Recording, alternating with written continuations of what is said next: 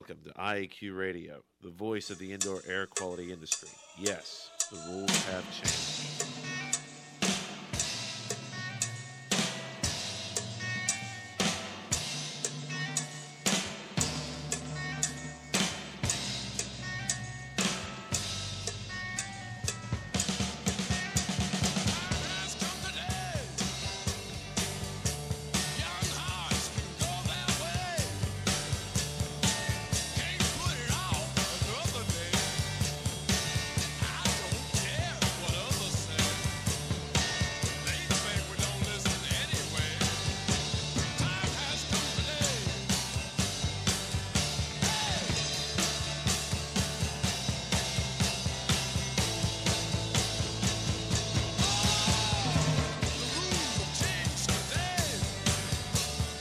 Yes, the rules have changed. Good day wherever you're listening from, and welcome to Indoor Air Quality Radio, IAQ Radio, for Friday, March 14th, 2008.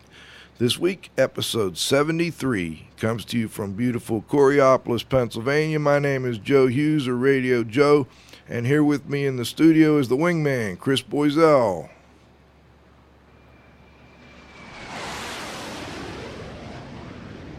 Good afternoon, Joe. Good afternoon, Chris.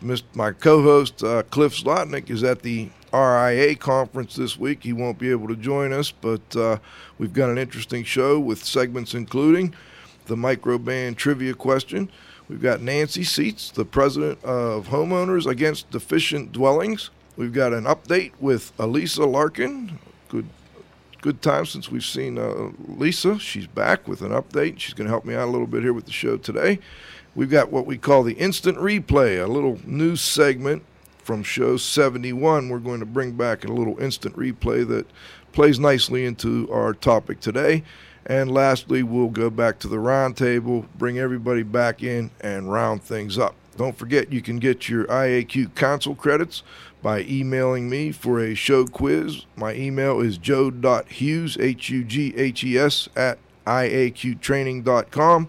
We now have people requesting the quizzes right after the show, and that's a great way to keep up on your renewal credits. I'll get them right out to you. Before we start, we've got to thank our sponsors, Microban Systems, the microbial management company at microbansystems.com. Indoor Environment Connections, the newspaper for the IAQ industry. Subscriptions and advertising information available at ieconnections.com. Dry Ease Products, providing equipment for drying water-damaged homes and buildings. Dry Ease is first in drying solutions at dri-eaz.com. And John Don Products, where restoration and abatement contractors shop at jondon.com. All right, to contact the show, you can either go to the TalkShoe, TalkShoe.com website, follow the directions to get yourself a PIN number. Our show ID is 1547. You can also direct connect now from the widget we send with invitations or from our website at www.iaqradio.com. We appreciate any suggestions. We'll answer questions. We've got the microban trivia quizzes up there, and we've got great archive. We started a new blog, and we're looking forward to getting more traffic on the IAQ radio website. Last but not least, please visit the IAQ Training Institute website for the most current dates for the training you trust at iaqtraining.com.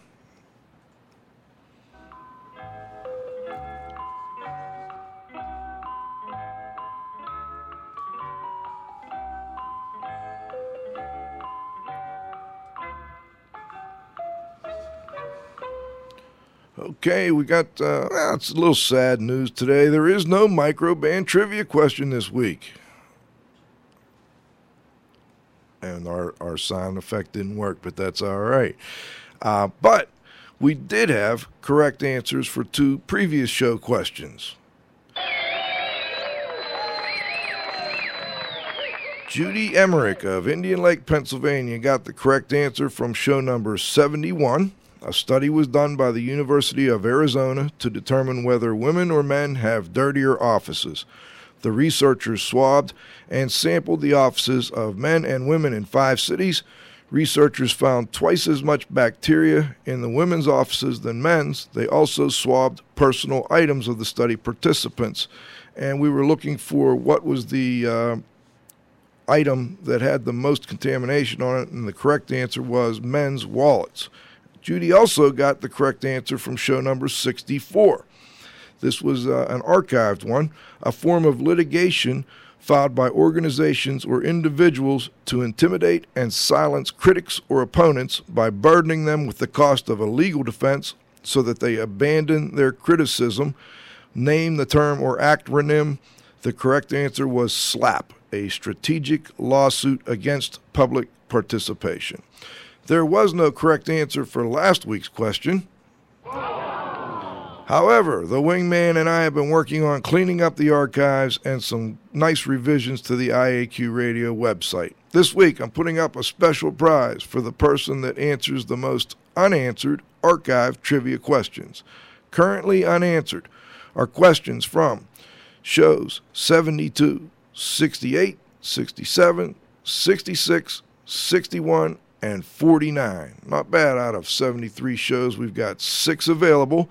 That's 6 shows. The first person to get 3 of them will get 10 Radio Joe Lucky Dollars. These are cold hard cash from Radio Joe's personal stash of James Madison Lucky Dollars. So go to the IAQ Radio website, click on trivia, mine those trivia answers, and we'll send you out some cold hard cash. All right, let's move on with our first guest. I believe we've got some intro music for Nancy. This old house is getting shaky, boys. This old house is getting old. This old house flits in the rain now, and this house flits in the cold. And my knees are getting chilly, but I feel no fear of pain, for I see an angel peeping through a broken window pane. Well, I ain't gonna need this. All right, thank you, Chris. Nancy Seitz is passionate about protecting the rights of ordinary, hard-working citizens who no longer seem to have a voice with elected officials on the local, state, or federal level due to money in politics. She grew up in a small town in northwest Iowa and has lived in California and Arizona and now resides in Kirkwood, Missouri. Some of you may remember that Kirkwood was unfortunately in the news recently when 2 city council members and a code official and 2 police officers were killed at a city council meeting in February. Nancy is the former elementary school teacher. She taught in high school. She's a special education teacher, and she has been the president of Homeowners Against Deficient Dwellings for over 10 years now. We're not sure exactly how many, but we'll find out in just a moment. She also had me mention that she has 3 beautiful daughters and 7 outstanding grandchildren, and we're really looking forward to talking to Nancy. Hello, Nancy. Are you on the line? Hello, Nancy. Hello, Joe. All right, we got you. Hey, great to have you on. Thanks for joining us and telling us a little bit about the Homeowners Against Deficient Dwellings. How did HADD start HAD, and how long ago was it formed, Nancy? Well, in about 1992, a few homeowners in the Kansas City metropolitan area found each other. They had serious structural defects, and some of them had the same builder. That's kind of how they got together. And eventually I saw a newspaper article where they were having a meeting, and I called and I joined up, and I've been doing this ever since. 1992? Pardon? That was 1992? Right. Wow, 16 years. We thought this was just a Kansas City metro problem until we got a website in 1998. And that's when we discovered it's a national disaster. Okay. Now, do you have any paid staff on the HAD, at the HAD headquarters? No, everyone that works with HAD is an unpaid volunteer who was had by the builder of their own new home. Okay, so let me get this right. Back in 92 or so, you met these folks and found out that it wasn't just a local problem. You put together a website back in 1998. I've been to your website. It's a pretty comprehensive website. How did you put together such a comprehensive site with the limited funding that you've had? Well, it's all volunteer, and we've had several different volunteer webmasters. And between our volunteers in different states and our volunteer webmaster, they've done the research and put it all together. Our webmaster lives in Ohio, and he put together all of the, we've got state chapter page, and he put together all of that information. It took him, months to do the research for each state. I was really impressed with the section that allows you to search for, and there's a wealth of information on that section about codes, state departments, state contacts, the actual links to the regulations in the states. How was that put together? Just volunteer research. Okay, so the same people all put that together. I mean, I've seen groups, actually pay somebody to go out and put all that information together. I thought there were some great links on there. I went to Pennsylvania. I was a little surprised. Well, I wasn't surprised. I actually had known this, but Pennsylvania does not license contractors. Is that common around the country? It's quite common, but the states like Arizona, California, Nevada, and Florida have good licensing programs, yet we get just as many complaints from those states as we do from the states that have none. So we don't feel that these licensing we think they've got the fox guarding the hen house.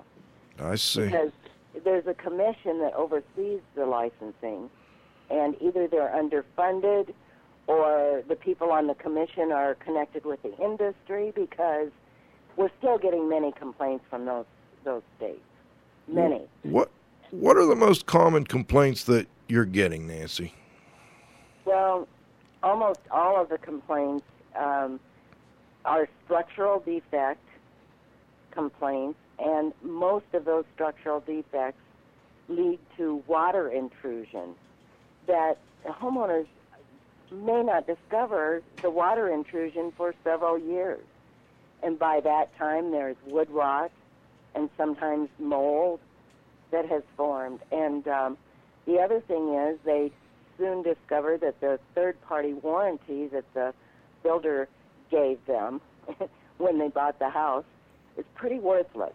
The exclusions are extensive, and they contain a binding mandatory arbitration clause that keeps the homeowner from being able to sue the third-party warranty or the builder. Well, let's go into a little more detail on that in a minute. But before we do, last week, or 2 weeks ago, I guess it was, we had a building science guru on, and we're going to do an instant replay from him a little later in the show. I'm curious, we had talked a little earlier, what are the specific areas you see most commonly leading to these moisture problems? Lack of roofing felt, poor installation of materials, lack of window flashing, rebar in foundations that allow cracks that let the water in. Window flashing is a big one, because we've got so many people with windows that leak. And it gets down between the walls, so they don't know it until the damage is extensive. That's one that I know is a pet peeve of Dr. Stebrooks. He really is very adamant about the fact that you need proper window flashing and pan flashing in particular, and you're just verifying that the people who call you for help are experiencing that same problem. What's the process, Nancy? Let's say we've got a homeowner out there or a listener or a lot of our guests, just so you're aware, actually help homeowners with these types of problems. How would they go about getting assistance from HAD? What's the process?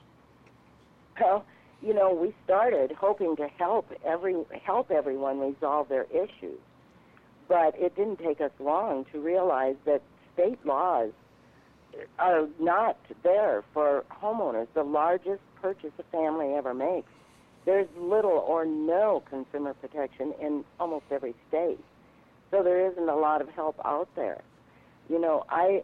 We're a great support for families that get into this situation, because we totally understand their frustration, the way it is destroying them financially, emotionally, and sometimes physically. So I call us the AA for homeowners, the support group for homeowners. There's just not a lot of help out there.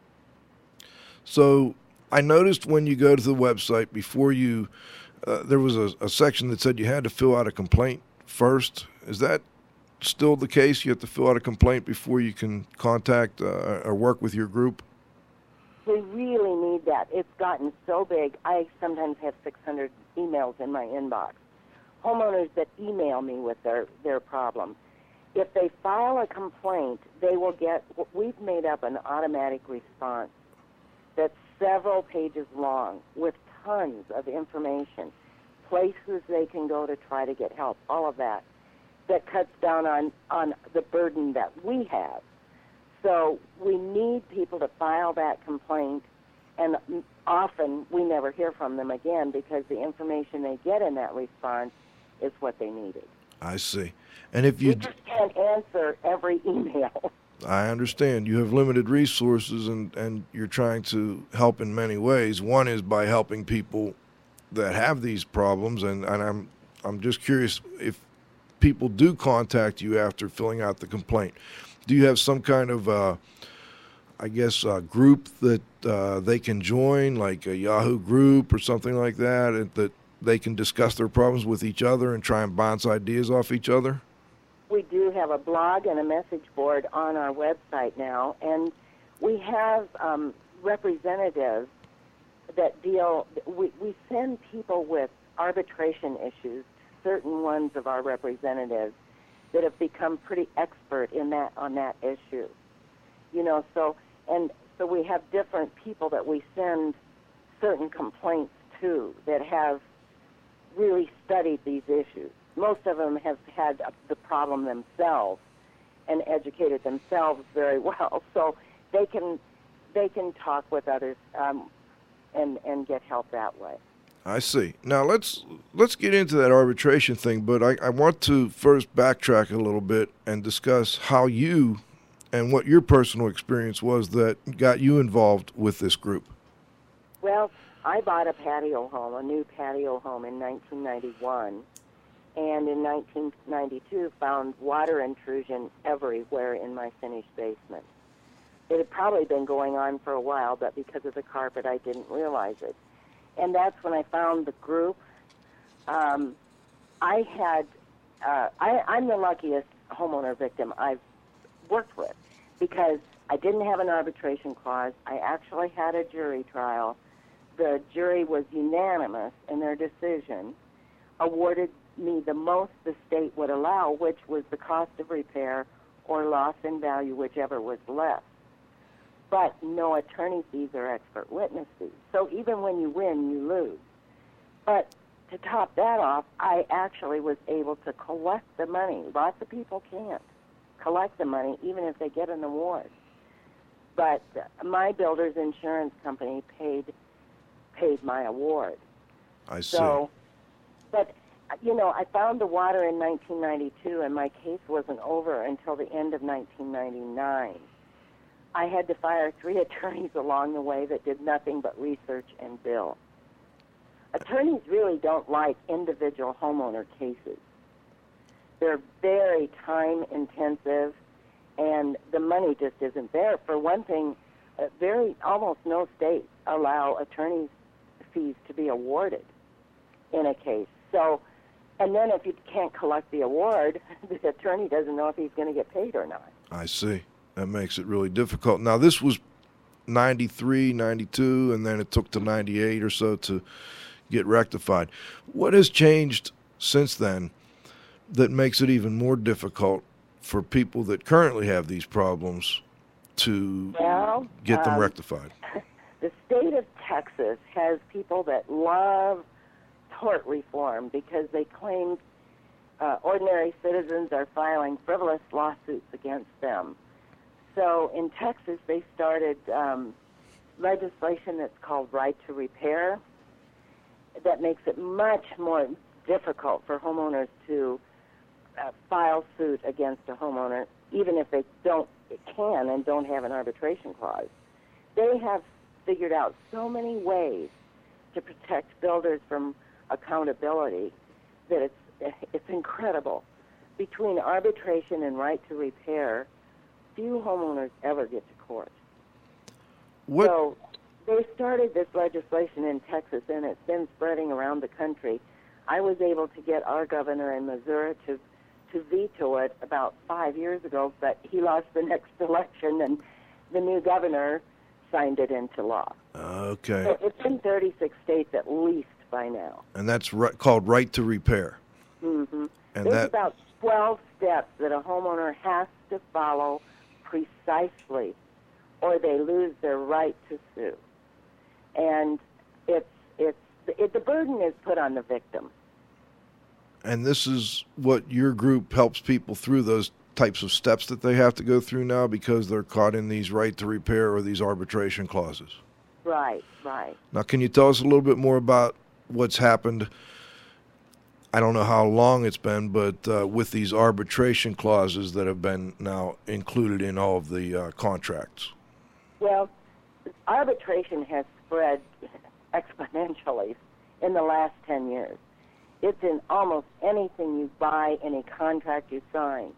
And, it was around before 10 years ago, but it's just, the builders, the National Association of Home Builders advises all of their members to use arbitration clauses. And they always name the arbitration service that has to be used. So they're repeat players, and the homeowners get a list of arbitrators to choose from, but which they say makes it unbiased because you have a choice. But we know arbitrators whose names never appear on the list because they ruled the wrong way. So it's a kangaroo court. I see. Now, with this arbitration, you mentioned that these clauses aren't just, with new construction or with, in homes. You were telling me that you're seeing those types of clauses, and I've probably signed them and not known it. Oh, I know you have. Cell phones, computers, nursing homes, doctors, everything today. Almost everything. Realtors, everything. So anyway, I'm a member of a coalition based in Washington, D.C. called Give Me Back My Rights. And they have been able to get Senator Feingold and Representative Hank Johnson from Georgia to introduce legislation called the Arbitration Fairness Act of 2007. It was introduced in July. And they've had some subcommittee hearings on that. The Chamber of Commerce and all big corporations will fight it, like till the death. They will fight with money to stop that legislation from ever being passed. But hopefully the coalition is big enough, and educating the public about the dangers of arbitration will help to put enough pressure on elected officials to do the right thing. And what was the name of that group again, Nancy? Give Me Back My Rights. Give Me Back My Rights. And do they have a website? They do, but I don't have the address of that website in my head. That's okay. We'll find it, and we'll post it on the IAQ radio site after the show today. That'd be great. I know Public Citizen is involved, and there's several. In fact, I could probably send you links, but I don't have my computer up because I've moved. Well, Nancy, let me ask you this. Okay, I don't want to bash builders here, but I want to know: do you find some good builders? I saw builders that signed one of your petitions, so I'm assuming there are some good builders out there. Are you saying they're all bad, or are there some good ones? Oh no, of course not. There are good builders out there. Our problem is that we just wish that they would recognize that the bad apples in their barrel are harming their reputation too, and they should join us in demanding better consumer protection for home buyers. I noticed it wouldn't hurt the good guys, It would get rid of the competition that they have, because they're spending more to build their houses than these guys that are cutting corners. The good builders should be joining with us in this battle, and they're not. Do you see that as a pattern, that you'll get a lot of similar complaints from the same area or the same tract of homes? Oh, yeah. Oh, yes. Now, a lot of homeowners will submit a complaint and say that every house in their subdivision has similar problems. And I always respond and say, tell all of them to submit a complaint. None of them do. They're so afraid. You know, once they learn there's no consumer protection, they don't want anybody to know they've got a bad house, because that's a huge financial situation for them, and they don't want to lose value in their home. They want to be able to sell it. Now, we also get a lot of complaints from homeowners who've bought resales with non-disclosure, and it's all because there's no consumer protection. Okay. You know, people are covering up the problem and selling it to the next victim.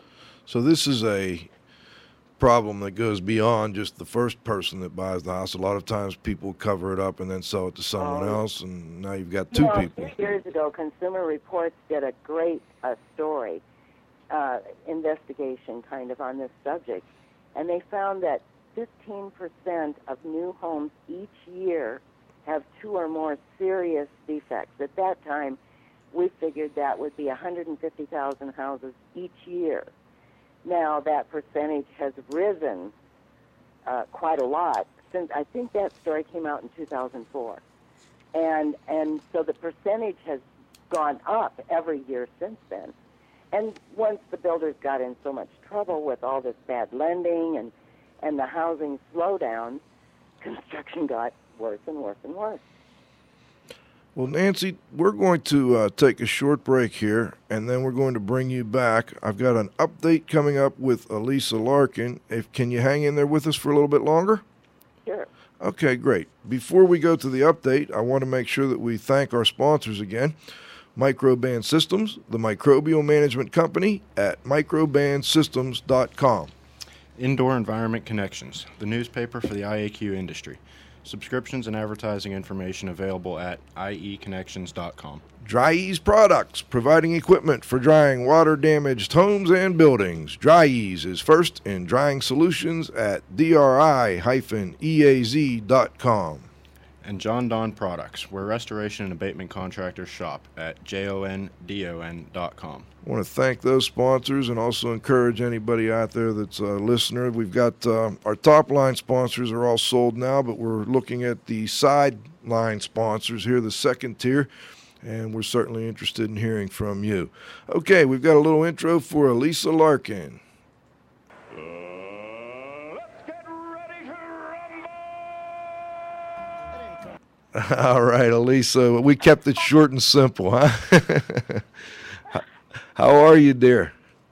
I'm doing good. Good. Good. Ready to rumble, huh? I like it. Ready to rumble, Elisa Larkin. I was looking at my archives, Elisa. We had you on in December 8th to be specific, of 2006 on show number 14. My, how time flies. What's been going on with you since then? A lot, actually. Well, first of all, Nancy has done a fabulous job so far. I've met her, had the privilege of meeting her when I was going through a similar issue, but on the rental side. And by the way, Nancy, just along your lines, my case is not resolved yet either, and that's from 2002. So wow. I sympathize. And the show that you had me on, God, I can't believe it's been that long, was the IICRC appeal from the S520 mold standard. And as many of your listeners know, through IE Connections, that it went to a hearing within IICRC, and I was, surprise, voted against, rolled against in that. And am currently, through the support, again, of several people within the industry, working on an appeal to ANSI where I am asking them to, the way I have to word it is I'm asking them to revoke IICRC's accreditation. And the reason I have to do that is because that is the only way that they will actually audit IICRC's practices and procedures. Now, So- Lisa, haven't you been working with them and trying to get this rectified? Have you had any good meetings? Is there any light at the end of the tunnel possible here? No, and since my hearing, which has been about a year ago, or almost a year, I have not spoken to anybody over there. Many of you knew Mark Hansen, and he passed away. That was on your show, I think, a week or two ago. Yes, it was. And with that loss in the industry and the loss within IICRC, a lot of ability to do the right thing went with him, unfortunately. Well, So hopefully I've we not can. been working with him. Hopefully we can give him a little nudge here today. Come on, guys, let's get together and get this thing settled, huh? Exactly. Follow the policies and procedures. You set them. You follow them. They're your procedures. So that's still what I'm asking them to do. Haven't given up, although nobody's really heard much about it because I've really been focusing on getting it done instead of talking about getting it done. Well, it's good to have you back. Now, Lisa, you're still doing the green cleaning thing. Have you I understand there was a recent change, though. Can you tell us a little bit about that? Yes. I basically started something last year, went through a lot of trials and tribulations trying to start the first all-green environmental and restoration company. We finally worked out many kinks at a huge expense and are now to the point where it's making money, Good. which is always a plus. And, some of the things that I was just at the RIA convention, and for those of you that missed it, you missed a great show. While I was there, I spoke on going green and kind of how to do it. And, there's several ways, and with the incentives that most of the states are offering, it makes a lot of sense to get on that. In particular, when you have BOMA, Building Owners and Managers Association, going in that direction. Last summer they instituted and adopted a 7-point policy for all of their members to go green by 2012. And so, it makes sense for the restoration industry to step up to the plate and move in that direction. And there's a lot of different ways to do that. Can you give us just one or two concrete examples of how your company is doing things differently than, different from the way other companies are? Sure. Our waste management, I think, is the biggest change. We actually recycle everything that we take off the job site, and the costs or the savings associated with that has been astronomical. Typically in our industry, we rent a 30, 40-yard dumpster and we throw everything in it. And then we pay somebody to haul that off and take it to a landfill. Well, in the state of Massachusetts, also by 2012, it's mandatory that companies have to start reducing their landfill usage by, I think it's 35%. So what we did is we're recycling everything. We take out the gypsum board, we recycle that. There's a recycling center in Massachusetts. There's several around the country. We recycle that. They turn it into new gypsum board, soil, just about anything you can possibly imagine. They're turning it into compost. So we're doing that. Same with the metal studs, the wood studs. Take it out clean. It doesn't even matter if it's sewage, water, mold, because the paper backing, everything comes off of it during the process, and then it's heated in the process of turning it into something different, sanitizes the material. So there's, virtually no risk there for those that are worried about, contamination in other material. Well, how do you recycle the wood, the structural members? Do you pull the nails, or do you have someone that is willing to take that type of construction material? Well, actually, there are several. There's actually an association for recycling building materials. It's Construction and Demolition Association, and what we do is instead of during the mold process doing demolition, we do what we call deconstruction, which is a more careful process of removing the moldy material so that it can be recycled. So we can take it in with the nails and they'll pull it out, or we pull it out during the process of deconstruction so that we have the integrity of the wood. Then that wood is cleaned and treated prior to being reused. Interesting. So, so there's nothing within a building anymore that cannot be recycled, and we've reduced our waste management bills by about 60 or 70%. That's great news. Another thing that we've done is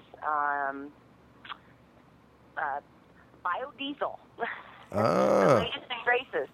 You can actually go to biodiesel, I think it's biodieslassociation.org, and there's about a 110-page PDF file that teaches you how you yourself can convert your diesel fuel into biodiesel. And so, basically you convert it, you get about 300 to 400 miles to the gallon of diesel because you're only using it for the combustion to light the veggie oil, basically, so that it can run on the veggie oil. And the modifications are really inexpensive. If you follow the guide and do it yourself, of course it can go upwards to thousands of dollars, I'm sure, if you had it retrofitted by somebody else. But it was relatively inexpensive. You can have the refinery, right there on site, as vegetable oil is not regulated, and restaurants actually have to pay to have the oil disposed of once it's used. So they really appreciate you coming by and picking it up for them. Sounds great. And you get free oil. So, there's several different ways. Job sharing is another thing that we're using and utilizing, and, the state actually helps offset the costs and pays you to train your employees. So, there's several different ways to cut costs and be green through the processes that you use. Chemicals, are such a small portion of it. So. Well, we'll look forward to maybe bringing you back again to go into a little more detail, if that's all right. Yep, that'd be fine. Great, and we'd like to bring you back here. We'll probably at about 10 till go into the roundup. Excellent. Bring you back in, and maybe you and Nancy can chat a little bit. Great. Thanks, Lisa. Go. Now press rewind and play. Actually, I think I have 10 questions for you, Yeah. Joe. What I'd like you to do is just give me one of your top 10 lists that you've put together from 1 to 10 or 10 to 1, however you want to do it. Oh, okay. Don't let Northerners design buildings in the South. Okay. Number 9. Don't put vapor barriers on the inside of air-conditioned buildings. Number 8. Don't build crawl spaces. Number 7. If you're going to build a crawl space, make sure that it's either completely inside the building or completely outside the building. Number 6. Let me evaluate. Oh, go ahead. Let me sort of elaborate that. Look, the problem isn't the crawl space. The problem is people haven't decided whether the air in the crawl space belongs inside the building or belongs outside. If we were to build a crawl space that's vented, we want to make sure that it's completely connected to the outside. That makes sense in a flood area. You're building in Charleston, South Carolina, for gosh sakes. You build the building up and you have an air barrier and a vapor barrier under the floor, and you don't care what happens underneath it. You're building in, Chicago, and you have a crawl space, it should be a mini basement. It should be inside. So if you're going to build a crawl space, first of all, don't build one. And if you're going to build one, make it outside or inside. Pick one. Okay. What about number 6? Don't build attics. Number 5. Well, if you're going to build an attic, decide whether you want it outside or inside. Inside. Number 4. Don't attach a garage to your house. Okay. Oh, that's a good one. That's a good Okay, I haven't heard that one before. Number 3? Number 3. If you're going to attach a garage to your house, make sure it's not connected to your house. Number 2? put your furnace and air conditioner inside your house. Number one. If you're going to put your furnace and air conditioner inside the house, make sure it's sealed combustion or you die. Okay. Well, thank you. Right. Thank you, Chris. That's what we are going to refer to as the IAQ Radio Instant Replay. That one was from show 71 with Joe Stebrook, and I thought it tied nicely into today's subject. Let's bring Nancy back on. Nancy, I had another question for you here. You have, can you give us an example of how you were able to help a consumer that was being treated unfairly? Well, the best example that I can think of right now is our representative, Renee Haynes, who lived in Oregon at the time. She now lives in Washington State and represents both states for us. But she had a serious structural defect, water intrusion lawsuit. But the builder had a binding arbitration clause in his contract that named CAS as the arbitration service that had to be used. We were able, through a lot of research, to learn that CAS, one of the owners of that, was a disbarred attorney in, the state of New York, I believe it was, and Washington, D.C. But he submitted an affidavit saying that he was a licensed attorney. And so Renee was able to get that arbitration clause overturned and was able to go to a jury trial, which was the biggest jury trial over a mold issue in the state of Oregon at that time, and she won her case. That's the biggest one we've held. That's excellent. Now, can you give us an example of where you've been unable to help somebody, and what kind of consequences were the result of that?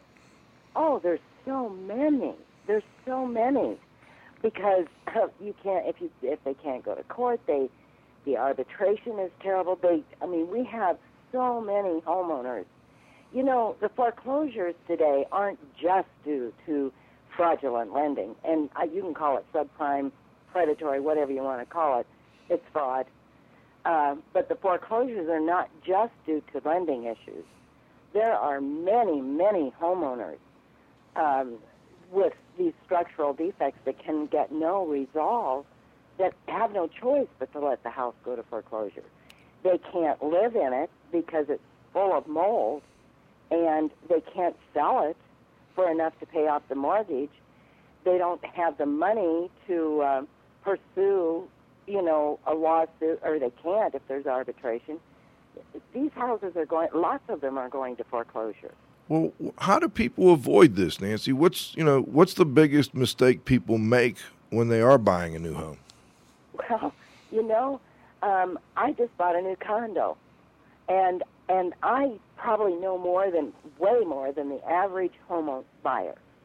I had a good home inspector, but come to find out, after moving in and using the shower in the master bedroom, and the home inspector ran that water in the shower for a long time, we found no problem. Once somebody stood in the shower leaked into the basement, big time. Okay. So, because there's so little recourse for a homeowner who's been had, our goal now is to educate the public so that they can learn how to protect themselves before they buy a home. But here I am, educating other people how to protect themselves, and I couldn't protect myself. The home inspector said I couldn't stand in the shower in my clothes, and it was the pressure on the floor of the shower that caused us to learn that it was leaking. Well, I would think in today's market, now follow me here for a moment, Nancy. In today's market, doesn't the buyer have more, a little more sway, and couldn't they somehow work to get the contract documents redesigned in a way that's a little more, advantageous for them? Have you seen that at all? Well, there may be some people that can do that, but I think it's rare. I've had homeowners when I was still in the Kansas City area that I sent a list of things that they should ask their builder to use in his contract.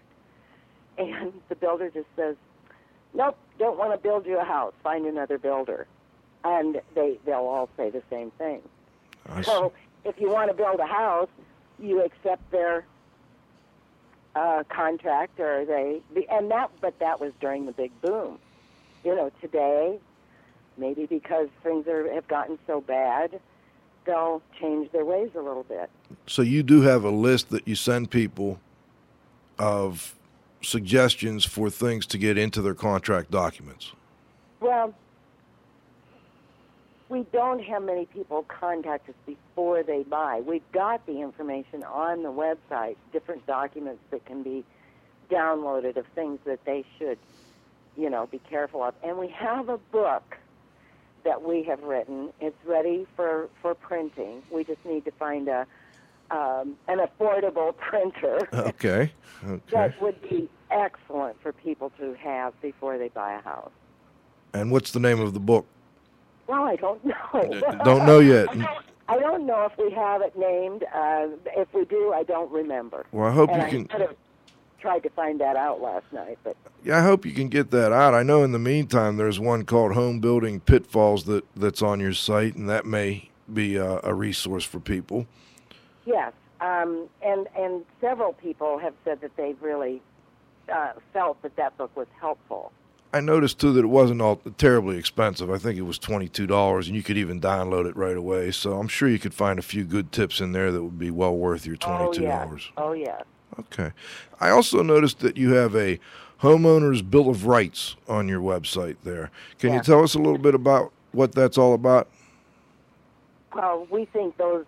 I don't have that Bill of Rights right in front of me. I should have pulled it up. Not a problem. I've got it right here. How many? I don't remember. There's maybe a dozen points there. Or? Yeah, I'm looking at. They have the right to expect their new home and/or any home improvements are built in compliance with all existing local, state, and federal building codes and ordinances. Do you find that's a big problem? Oh, absolutely! It's amazing to me how many people are living in brand new homes with certificates of occupancy that have structural defects. I think these city inspectors do drive-by inspections. I think that a little bit of money across the table. In fact, my house in Liberty, Missouri, had building code violations, and I always laughed and said a six-pack of beer probably bought off the city inspector.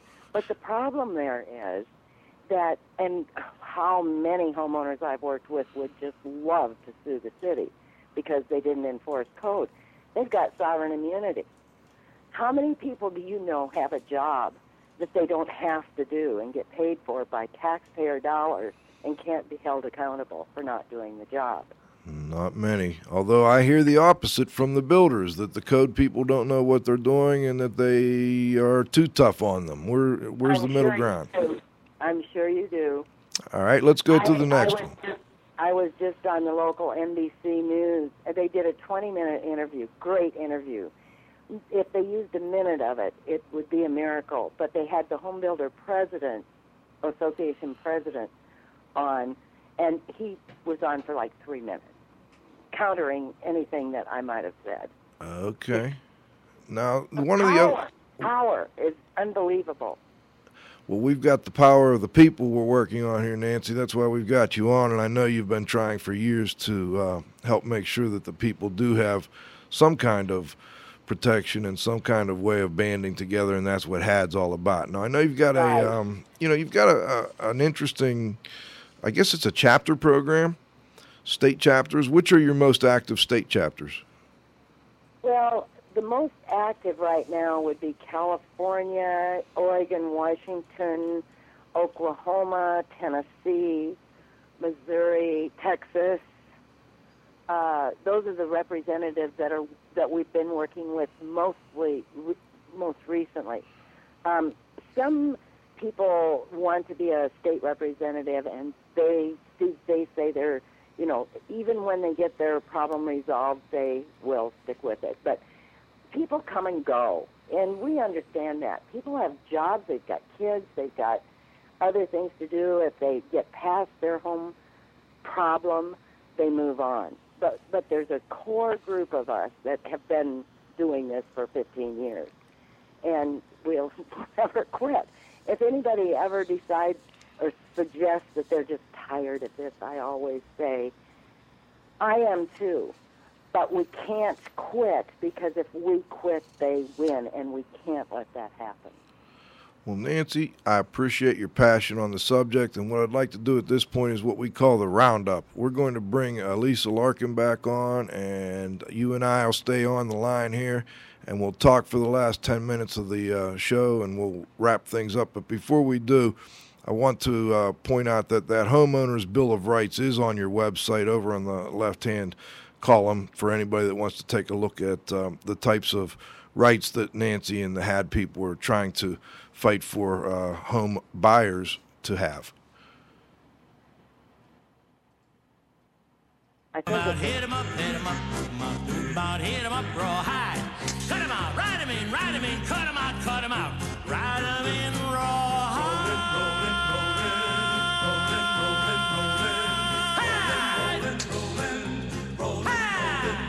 Raw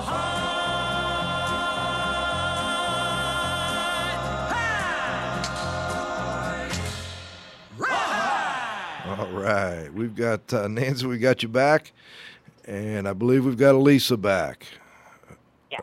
All right. Elisa, and I see Central Colorado down here as well, and I just got an email. By the way, before I forget, Nancy, what is the website again, if you could tell our listeners?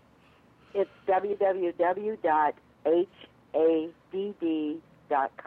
HADD.com. Thank you, Ed Diggs, for the reminder. And Central Colorado, if you want to text a question in, or if you want us to take you off mute, just text us and let us know. Elisa, anything you'd like to add or talk to Nancy about?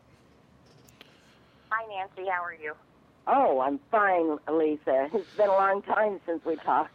Yes, it has. It's been forever. Glad to see you're still at it.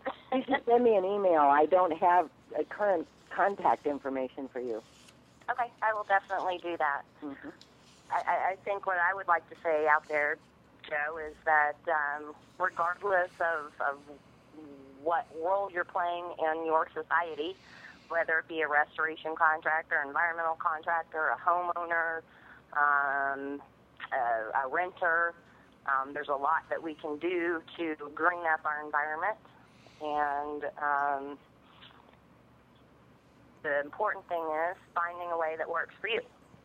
Because the information out there is amazing, but if you're not willing to commit to it, no matter how trivial it may be, then that program's not going to work for you. So, just to kind of shore up that end of it, find something that works for you, that you're willing to do, and do it. Well, Nancy, before we go, I also wanted to ask, is there anything that we missed that you'd like to add? I mean, there's some burning issue that we kind of missed, or one that we covered that you'd like to just add a little emphasis to? Well, the Homeowner Bill of Rights on our website, I think, is extremely important. There is no excuse for any home not meeting the standards that we have in that Homeowner Bill of Rights. And the other burning issue is get these binding mandatory arbitration clauses out of builder contracts and their third-party warranties, because we just have no rights at all. They're now putting clauses in contracts that take away states' laws of habitability. They can build houses today that aren't habitable and get by with it contractually. Wow. Now, I noticed you have one of the issues that you mentioned in the Homeowner's Bill of Rights is the preservation of documents. Can you tell us a little bit about why that's been a problem and what you mean by the preservation of documents?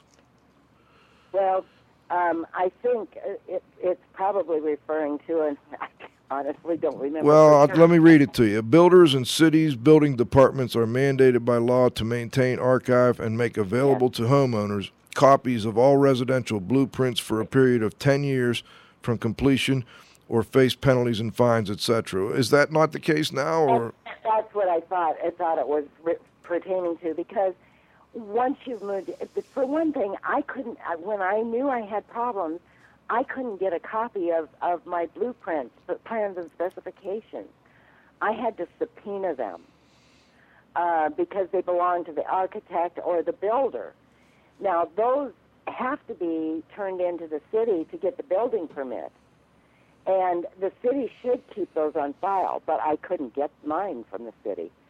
So, and I think that's true everywhere. And another thing, it's pretty important, too, that the city, because the city codes inspectors inspect certain stages of construction. Those inspections should be kept on file for a long time, so that once if a problem develops, you can go back and see what passed, what didn't pass, how many times it didn't pass, inspection. Those documents are extremely important to somebody who ends up having a structural problem. And you've had problems, obviously, getting those in the past, then? Oh, yes. Oh, yes. Okay. And that's part of the Homeowners Bill of Rights, folks. And one other thing I wanted to point out from this Homeowners Bill of Rights before we let you go, Nancy, is you've got safe and sound housing, and you're holding all building developers responsible and liable for any and all building code violations.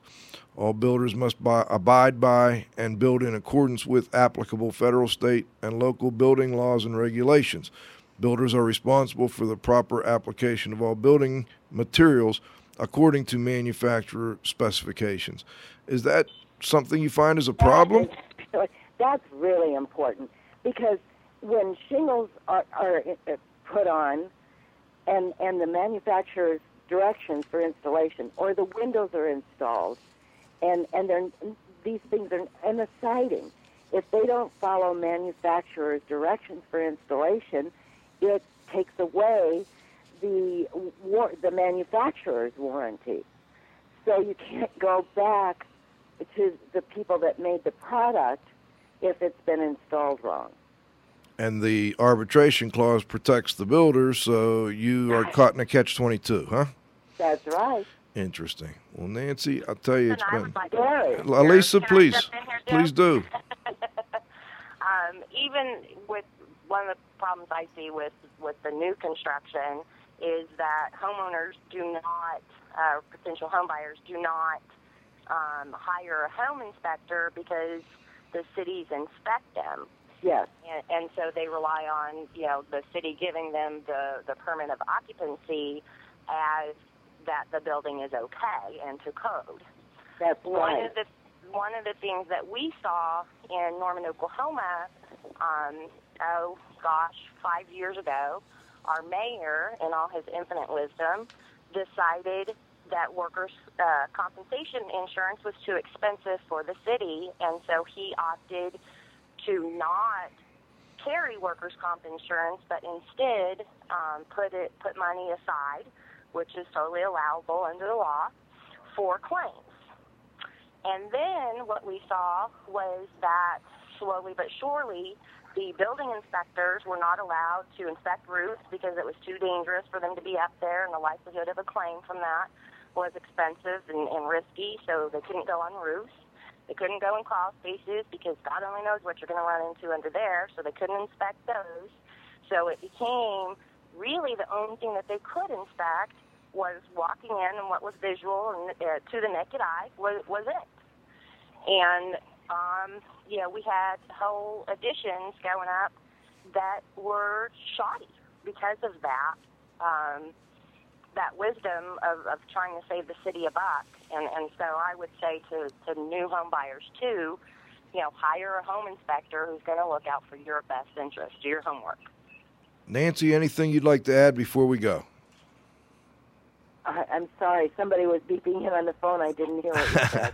Well, what I would like to add is that we discussed codes in show 71, and I think it's important for the public to understand how codes came about and why they came about. They're primarily there because of health and safety considerations. They are slowly getting to the point where they are addressing the types of issues that may lead to defects like moisture problems, etc. So I think people were under a false impression. Already part of the code, Joe. Excuse me? Those things are part of the code. To some degree they are. To some degree they are, but like the flashing on the windows may not necessarily be covered on the code. You know what I mean, Nancy? So I think some people have a false sense of security that the building codes are going to make sure that none of these problems you described will come about. And really, that's right. And I think really they need to be aware that a good home inspector and, an independent home inspector is a valuable person if you can find them. During construction. And with that, I think we're going to thank both of you. I want to thank our two guests, both Nancy Seitz of the Homeowners Against Deficient Dwellings. That's www.hadd.com. I want to thank Elisa Larkin for coming back and giving us an update on her activities. I want to thank the wingman, Chris Boisel. And, of course, I want to thank our growing group of loyal listeners. Please come on back and join us again next week for the next edition of IAQ Radio.